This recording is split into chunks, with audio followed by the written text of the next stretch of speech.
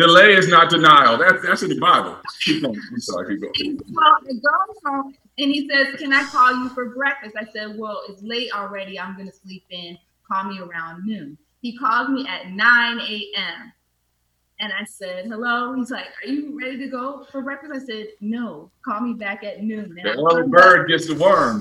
Hung up on you. You did. That didn't faze me.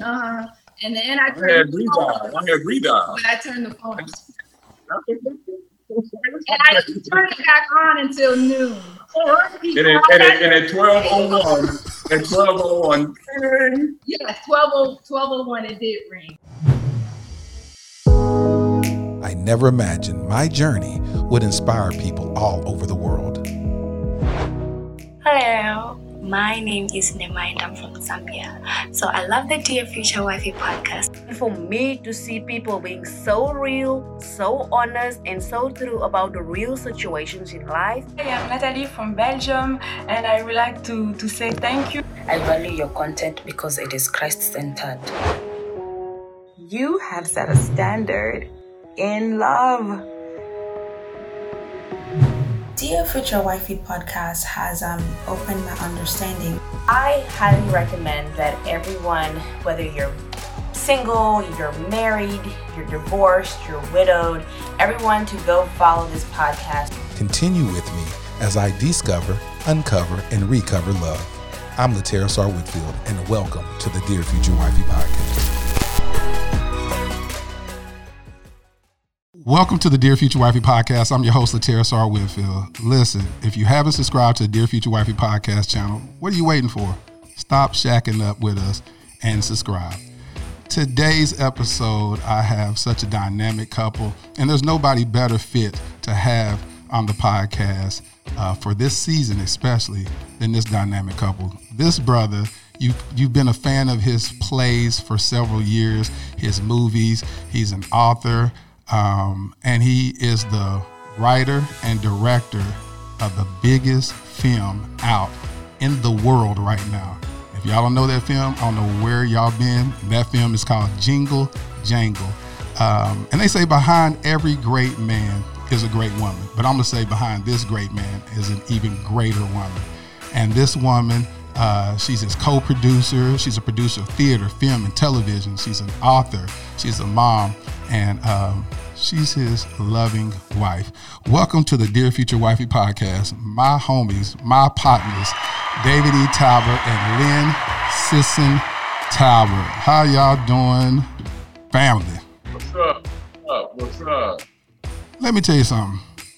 I have watched y'all throughout the years, and I'm just so excited to introduce y'all to the audience of the Dear Future Wifey podcast. Here on the Dear Future Wifey podcast, we keep it lit, where we live intentionally and transparently. And there's no other couple that I realize or I feel exudes that than the Talberts. And I just love what y'all doing. Y'all are so amazing. So I asked Lynn earlier, what makes y'all so unique as a couple? And what'd you say, Lynn? I said, there's no better us than us, because we can't be anyone but ourselves, and neither can anyone else. So it's just about us being true to ourselves. I think that is the epitome. Oftentimes when we show up in relationships, our representatives show up, and we have to authentically be who we are. And when people fall in love with a real, authentic you, then you have a dynamic relationship. Stricter at the beginning of the relationship. Now, you can't be, but so honest. She came over to my house in Vegas, and she looked into the cabinet, and there was this Captain Crunch cereal and Peter Pan peanut butter. She said, "Oh my God, Captain Crunch is my favorite too." And Peter Pan, I'm like, "Oh, this is perfect. Of course we should be together. I love you. I love you too." And Captain Crunch and peanut butter. Now, that was my boy Bootsy's Captain Crunch cereal and peanut butter. Peter Pan peanut butter. Because I don't eat that stuff. And he was coming over at the house hanging out. But look, if she liked it, I loved it. So it was really good. We didn't find out until 2 years after we were married, when Bootsy came and stayed with us to hang out for a minute, and he went to the grocery store, and in his grocery bag was a box of Captain Crunch and a jar of Peter Pan peanut butter, and I said, and sealed the deal. It was too late. The ink was dry. It was done. So sometimes, you gotta do what you got to do to land in big planes. So.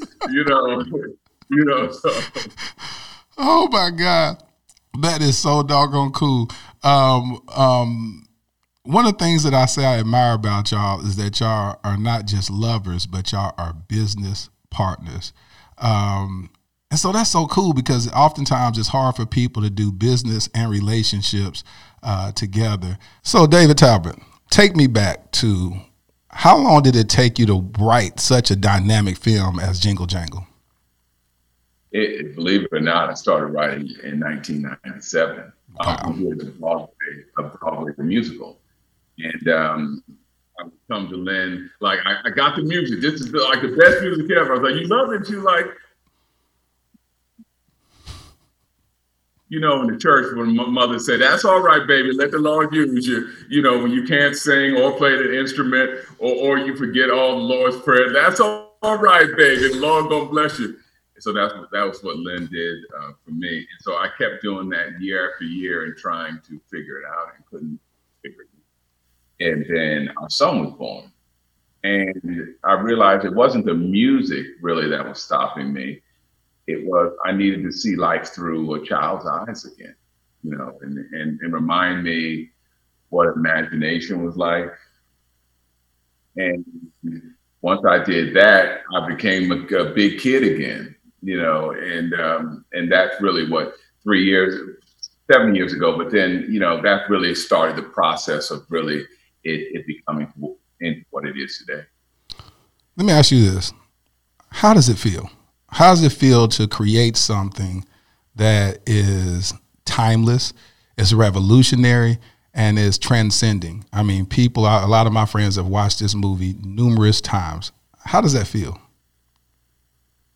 To be honest, we're still figuring it out, that feeling. It's so new, and we're so grateful. I mean, for David to read, the Los Angeles Times and the New York Times and to give these amazing raving reviews and love letters, it's something he'd always dreamed of. And to be in this position to do a project like this and for it to be so well received, it is truly a dream come true. So we're still kind of figuring out what is this? What is this feeling? What's next?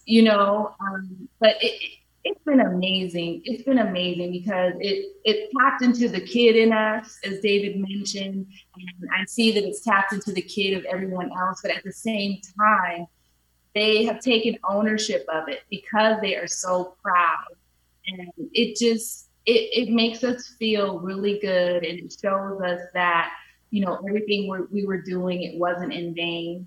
And just like in the movie where it starts off saying, all our lives we waited for this day, the song This Day, that is like the soundtrack to our lives, because all our lives we waited for this day, and it's here. So we're grateful. I got sores all on my body because I'm still pinching myself. I mean, every day I'm like, are you serious? Wait a second. Are you serious? Pinch. This is real. And it's just really that, and just overwhelmed. Len and I have been pushing Boulder up the side of a mountain for 22 years. And even with the plays, they gave us $2 and a ham sandwich and said, make it look like Broadway. And we tried our very best every time. And there's a scripture that said, because you were faithful over few, I'm going to make you rule over many. And we were faithful over the plays. Anything that we've been given a little, we try to make it a lot. And when it came time now where they gave us a lot, well then, okay, you give us a lot. Oh, okay, we're going to show you what to do with that. Yeah. And so still just overwhelmed and thankful, grateful, humble. So David, take me back to the day that you met Lynn. How many years ago was that? That was in 97. That was on Easter night in 97, 23 years ago. I knew I'd moved to Vegas. I built this house, this bachelor's house. it was laid out. I had speakers in rocks. I had palm trees. Jacuzzi, pool. It was the ultimate. Now it was Vegas and a bachelor and rich. I had new cars in the 3-car driveway, new Mercedes, new trucks, everything. I was that dude. I was really smelling myself, and it smelled really good. And so if I could have dated myself, I would have. As a matter of fact.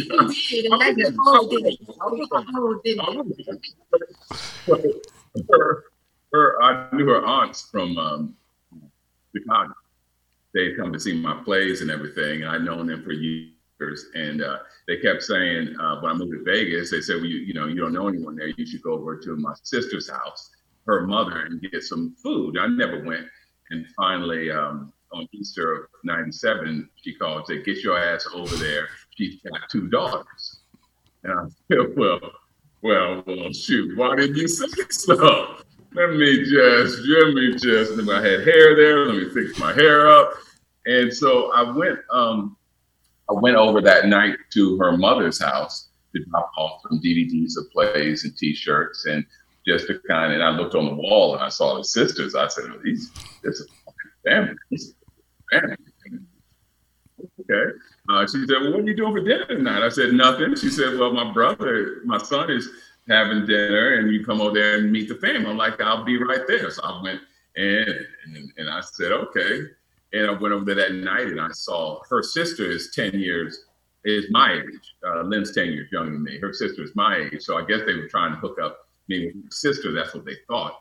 I saw this young thing over there in that corner. And I said, no, wait a second here. And that's when we, started talking at night, and we started hanging out ever since. 23 years later, we got engaged 3 months later. And married a year later. Hold on. So you got engaged 3 months after meeting her? Mm-hmm. Mm-hmm. They say that a man knows when he knows. And so you knew. How soon did you know that she was the one? Was it the first date, the second date? How soon was it? 3 weeks, I called my boy. I called my boy, Chuck. It was Chuck West. 3 weeks after we met. And the Tyson fight was the second rematch was about to happen with Tyson and Holyfield. And so they're like, that's where they would come to my house to hang out and shenanigans and everything. They're like, yo, get my bed ready, leave the keys in there, give me the code. We're going to be in there, and it's going to be, you might not want to be there this weekend because it's going to be on. And I'm like, yo, man, you can't come to my house this weekend. Y'all just find a hotel on the strip. Like, what are you talking about? I said, man, I done met this woman. And he's like, oh. I said, man, her name is Lynn. I said, Chuck, I said, I think I'm going to have to marry this girl. He's like, how long have you known? I was like, 3 weeks. Like, married? I said, I think I got to marry this girl. And that was after 3 weeks, I knew. Lynn, what'd you think after 3 weeks, him knowing that you were the one? Was that odd to you, or were you like, that's a real man? No, look, I was 22 years old, a junior in college at the time. And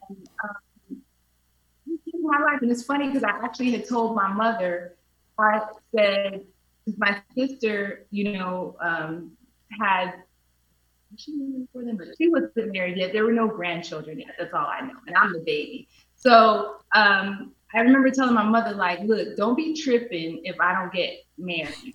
I said, I'm not really trying to conform to other people's, views in society. And I'm going to live my life in motion and what works for me. So don't really be tripping about that. I literally had just probably told her that the week before, because it's not that I was against it. It's just that it wasn't something I was searching for. So many friends searching to get married, searching for their husband, all that, and that just wasn't me. So I just wanted to let it go, let it flow, right? enjoy my life. I, about to be a senior in college. She was unconsciously searching for me. She just didn't know it. No. That's a sign of a good man. I knew it. I saw it in her eyes. She was like searching. I'm searching. I won't admit it. I won't say it. I'll say it, but I'm searching. I'm searching. No. And I answered that call. Amen. It's like a dog whistle. You hear that high pitch. I heard it. She was searching. When you're not looking, that it happens. It's when you're not looking. So when I met David on Easter, it was very funny. He comes in the house, and we did a potluck that year, and he comes in, and you can see all the women huddling over there in the kitchen with him. And me and my roommate were looking like, what are they doing in there? Picking up his little case and showing his toes to them, and how he has nice feet and all this stuff. And they're just like, it was ridiculous. It was so ridiculous. And you got to do what you got to do, LaTerrace. I happen to have really, really nice toes. No. And so if that was going to get me where I needed to get to, then I'm going to leave with it. I took my shoes and my socks off. You're really proud. It was running. But so anyway, he came over to me at the end of the evening. We ended up talking. We were listening to some Nat King Cole was playing over the speakers at my brother's home. And he said to me, he goes, what's your favorite version of Nature Boy?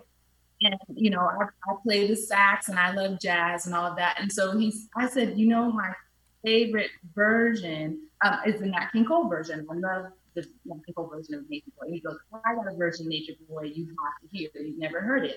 And so then the Machiavelli album had come out that year.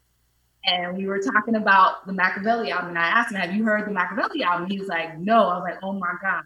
I said, well, you give me the new Nature Boy, and I'll give you the Machiavelli album. We'll swap and you can share, right? And we were like, okay. So that evening, he says, we switch it to me. I just live close by River. And I said, okay. So we did. We ended up talking the whole night, and that's why I needed a midnight snack of Captain Crunch.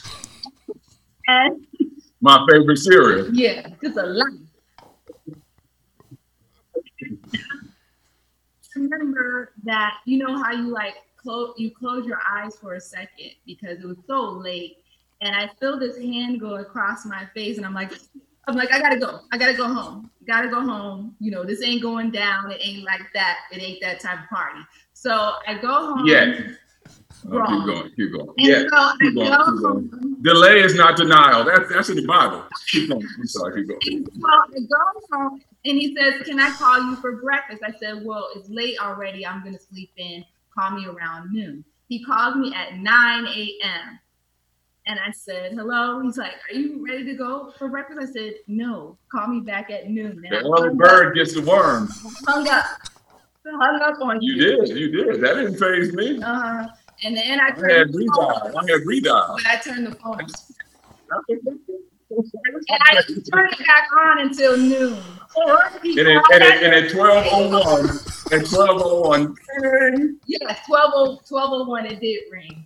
And we went out to breakfast and had a good time. And literally 3 months later, he asked me to marry him. And I wasn't expecting it. I wasn't looking for it. But I said, hey, why not?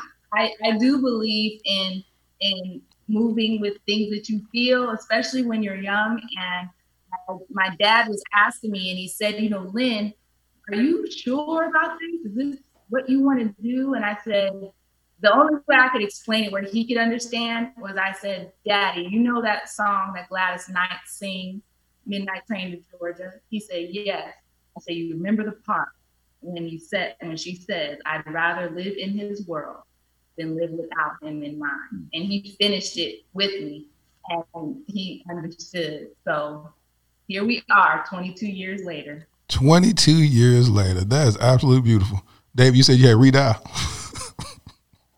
So everybody give you some Captain Crunch and some peanut butter. Brothers, give you some Captain Crunch and peanut butter.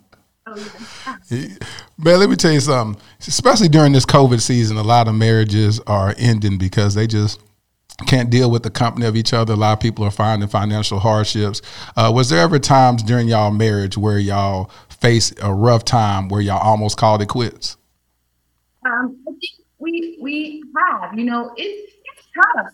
Marriage can be very difficult sometimes, especially when you're bringing in two full personalities, strong personalities. They say it's 50-50, but it's not. It's 100-100. Mm-hmm. And so we've had our moments because we were both still growing. Mm-hmm. And we still are growing. Yeah, we're still growing. But I think relationships are when you come to the conclusion that you're better together than you are when you would be apart. That the sum total of what you can accomplish together is more than you could accomplish on your own. And that's what keeps you, I think in relationships, you have to have a certain bit of selfishness to say that this person makes me better. And without that person, I wouldn't be the best version of myself. And that's what Lynn has done for me for 22 years and continues to do. She makes me better, and she makes everything. So answer this, David. When you look at your single self, when you were, as a producer and a writer, and now you see your married self, what did you see different? What dynamic did she add that made you better as a producer, writer, and director?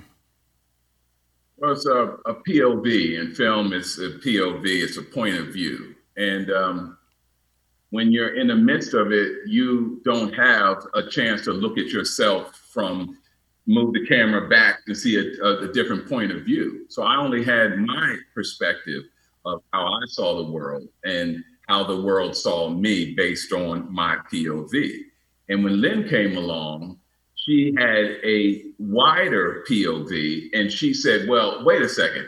This is really how you are in the world. This is really what the world is. This is really how the world sees you. And it changed everything. From the first time she came in my plays, I would cast the same people over and over and over again. And she said to me, are you running a repertory group? And I'm like, what are you talking about? Why do you have the same people? I'm like, because these are the people that are good. She says, they're okay. And I looked at her, this is early in the marriage. I could have, I had to think about this thing. No, this is before we got married. Yeah, I'm looking at her, thinking about this thing. And she gonna check me like that. But she checked me, she challenged me to, do you want to be the better version of yourself? And that was probably a moment for me and for her, because had I responded differently, that would let her know who this dude was. Oh, he ain't interested in growth. There's a concrete, that dirt is concrete. And so she challenged me at the very beginning, and I'm like, well, I don't think there's anyone better. And she said, well, have you ever held an audition? I'm like, why would I do that? She said, just see what else is out there. So we held our first audition for Mr. Right Now, and the people that I saw, I'm like, I didn't know. I'm like, wow, they can really, I'm like, I didn't know. And she didn't say to me, told you so. You don't know what you're talking about. None of that. She says, you see, you just have to be open. And that really just started the process for me of not only being open about my work, but being open about my life and the kind of people I need to have in it, the kind of people I don't need to have in it anymore. And so she has been and continues to be a shield around me and give me that POV, You said a shield. That's interesting. Why you choose the word shield? How is he a shield around you? Because before I met Lynn, you could attack me at all sides, and you could get to me any way you want to. I got daddy issues and mommy issues, so I'm a hot, broken mess of emotional dysfunction. So you could dangle one thing, and get me to react emotionally. People could control me based on my emotions. But with Lynn around, well, she was my go-to always. So then she would give me her perspective on things. So it stopped people from being able to attack me at all sides, because you had to go through Lynn. And you're not getting through Lynn, unless you have the right intention. You're not going to get through Lynn. So therefore, you can't get to me. which then keeps me safe and free to create, to download these ideas, these thoughts without all these shenanigans and people around me attacking my gifts. And so she has been a shield for me and continues to be. Man, that's beautiful. Artist. You know, being an artist, you're easily affected by your surroundings. And so he has to protect his creative space. And it's not like I'm standing there like a guard or anything like that. It's just that I want him to be comfortable in the environment to be able to create. And, you know, I was fortunate to have my father in my life, you know, and my father did not have an easy road at all. So I understood baggage that came with him, even though I wasn't fully aware of it until I was an adult, of my own father's baggage, because he kept that from me. And so to see that I could have compassion and understand that, you know, he needs to know how valuable he is and how talented he is. And the people there should be uplifting him and not tearing him down. Now, challenging someone is different than tearing them down. So we can challenge each other and we can push each other to be better, but it's not about ripping them apart and then trying to build them up again. You know, you got to understand what you're ripping down, because you don't know what's behind it when you pull it down, you know? Lynn, you said a word. That's a word. That's powerful. That is powerful. You don't know what you're tearing down. You don't know what's behind what you're tearing down. Right. Where did that come from? So, yeah, I'm sorry? I said, where did that come from? Where did that ideology come from? Like I said, it comes from, I realized how fortunate I am in my own family and the relationships that I've been able to cultivate, and my closeness with my own mother and father, because that was protection for me, and that made me feel like I could do anything, and that I always had somebody that loved me at the end of the day, no matter what. And having that, I probably take it for granted having it, because David didn't necessarily have it. So when I see other people that don't have that unconditional love, that thing where no matter what, you can always come home. You know what I mean? You can always come home, no matter what. That's something. And I realized that, I understood that, because, you know, it was always preached in my family, it's about your family. And so that's what I wanted to bring to our relationship. That's all I knew. And so I know that that was difficult and challenging at sometimes for him, because it's about a trust. It's about, is this real? Or are they going to attack me at some point? So we have managed a lot of those emotions and feelings, and they rear up because, you know, we're human beings, you know, we're not robots. You wish you could deprogram some of that, but you can't. So we're, at the end of the day, we continue to try to just do the best we can. And we want to put good in the world because we want to receive good. And we realize that sometimes things are just lessons for us when stuff is truly hard and difficult and hurtful and painful. And I've learned a lot, and he's showed me to be a little bit tougher, because I do have an open heart, and it's unfathomable for me that someone would intentionally hurt you. I don't have a concept of that, because that's not who I am. So when it happens, I'm really affected, and David is like, you gotta let that go. You know, sometimes it's just a lesson for you. You know, so we exchange in that way. You know, the things that he's been through teaches me things, and the things that I've been through teaches him things. And so that's kind of the chess that we play with each other. That is so dope. David, in 2006, you came to my wedding. In 2015, I got a divorce, and in December the 29th of 2015, December 2015, I got a divorce. And I told you about it shortly after.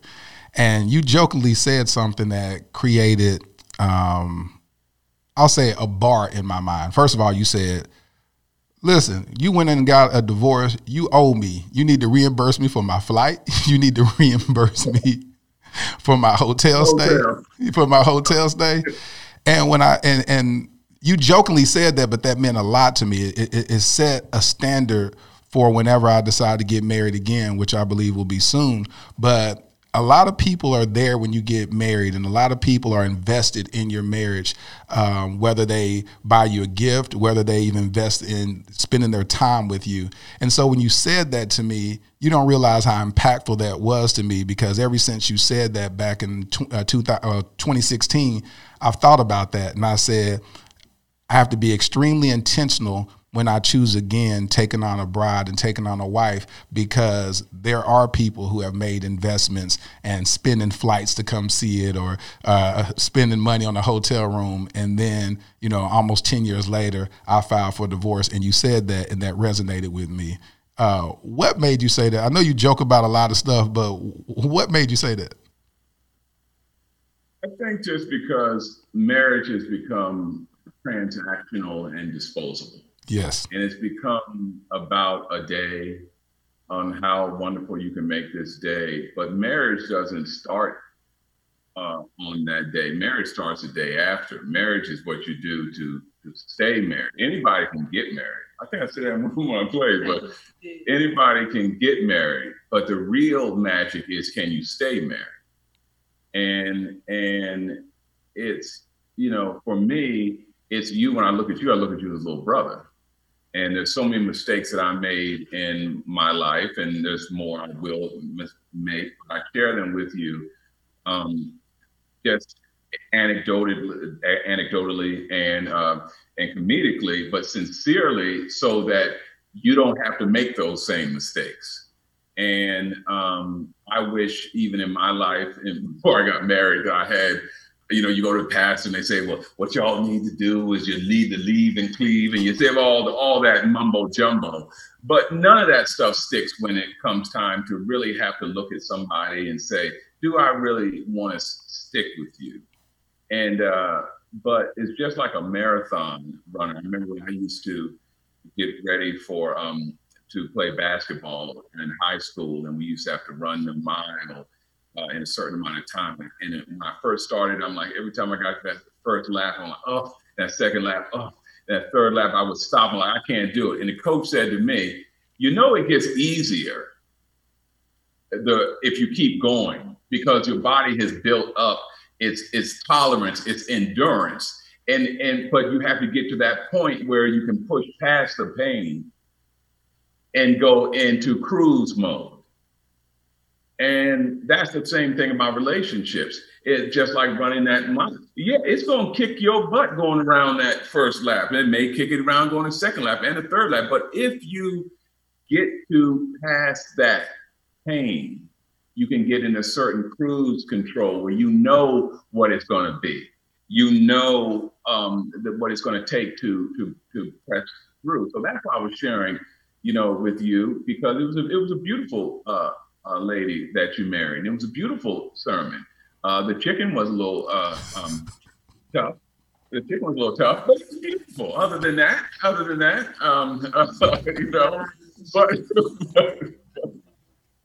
but what's important is for you as you move forward, brother, is look at Lynn and I and others' example. And it hasn't been easy, and it may continue to have issues, but we know each other. Yes. We can push past the pain, and we can continue to run this race because we know where the finish line is. I want to look at this woman, the last breath I breathe. My son, I love that boy. I'm gonna kick him out the room. I'm gonna say to you, I love you, boy. You take this legacy, you take these genes, and you make something good out of yourself. And get out of my room and talk to you. I'm gonna look at her. I'm gonna tell you thank you. I'm gonna look at her, tell her thank you. And that's the finish line. Thank you. It hadn't been perfect, but thank you. And that's what it's about, brother. And I want the same thing for you. I'm gonna try my best not to cry right now. Wow. Yeah. Yeah. thank you. Thank you for taking the time to pour into me over the years, ever since 2002 when I had my first play. So for, 18 years, you've been a constant friend. I'm a words of affirmation type of dude. And so one of the most impactful things that you ever did was when you dedicated a blog on your website about me and talked about how impactful my play was and the level of talent that I had. And that meant a lot to me because I looked up to you and I was like, this guy, this is what I aspire to be as a writer, as a director. He's next level. And I mean, it was no other playwright. I was like, I used to watch all your plays on VHS. And when you called me, when our mutual friend AK connected us, I was like, this is David Talbot. And I was so excited. I felt like I had made it. I felt like I had arrived when I heard your voice on the other side. And I was like, all right, I'm doing something right. And so I just want to thank you. And Lynn, I thank you for being constant, been a constant friend. Y'all are amazing. And you don't realize the impact that y'all having on people just by y'all being who y'all are.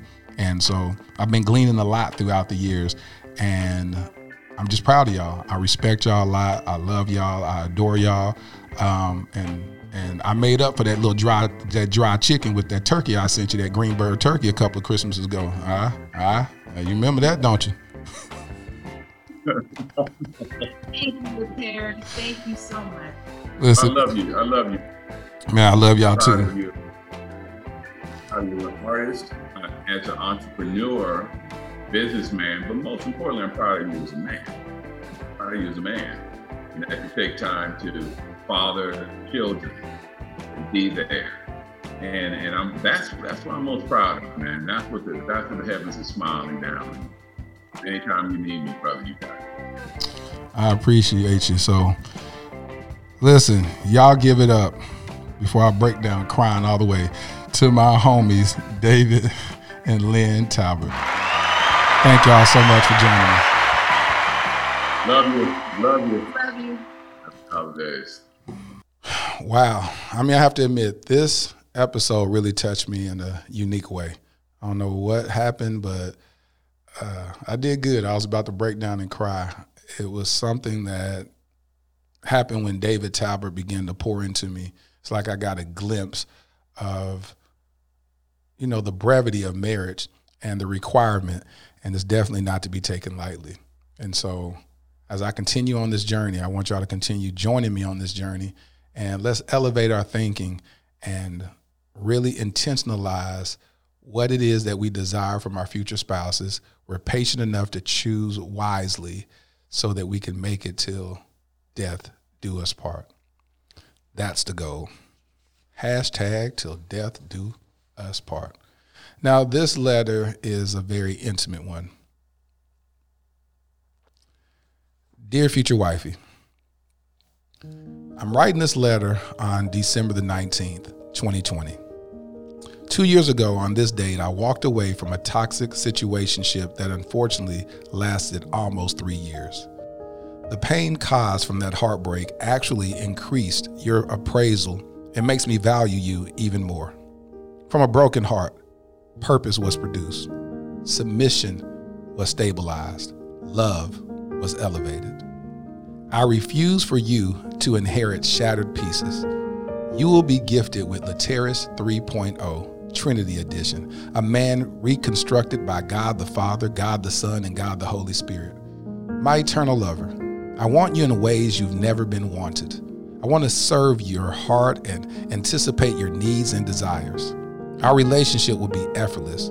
Though I expect rough patches, the rough patches will be delicately woven into our love quilt. Our love quilt of good and bad moments will comfort us as a symbol of our undying love and serve as a testament we can overcome anything. I'm looking forward to the first day of forever. Your future hubby. Thank you for listening to the Dear Future Wifey podcast. Remember, be lit, live intentionally and transparently, and don't stop loving. Make sure to subscribe to our Dear Future Wifey YouTube channel. We're available on Apple Podcasts, Google Podcasts, Spotify, and Stitcher. We welcome your support. Simply share our podcast with your friends and family.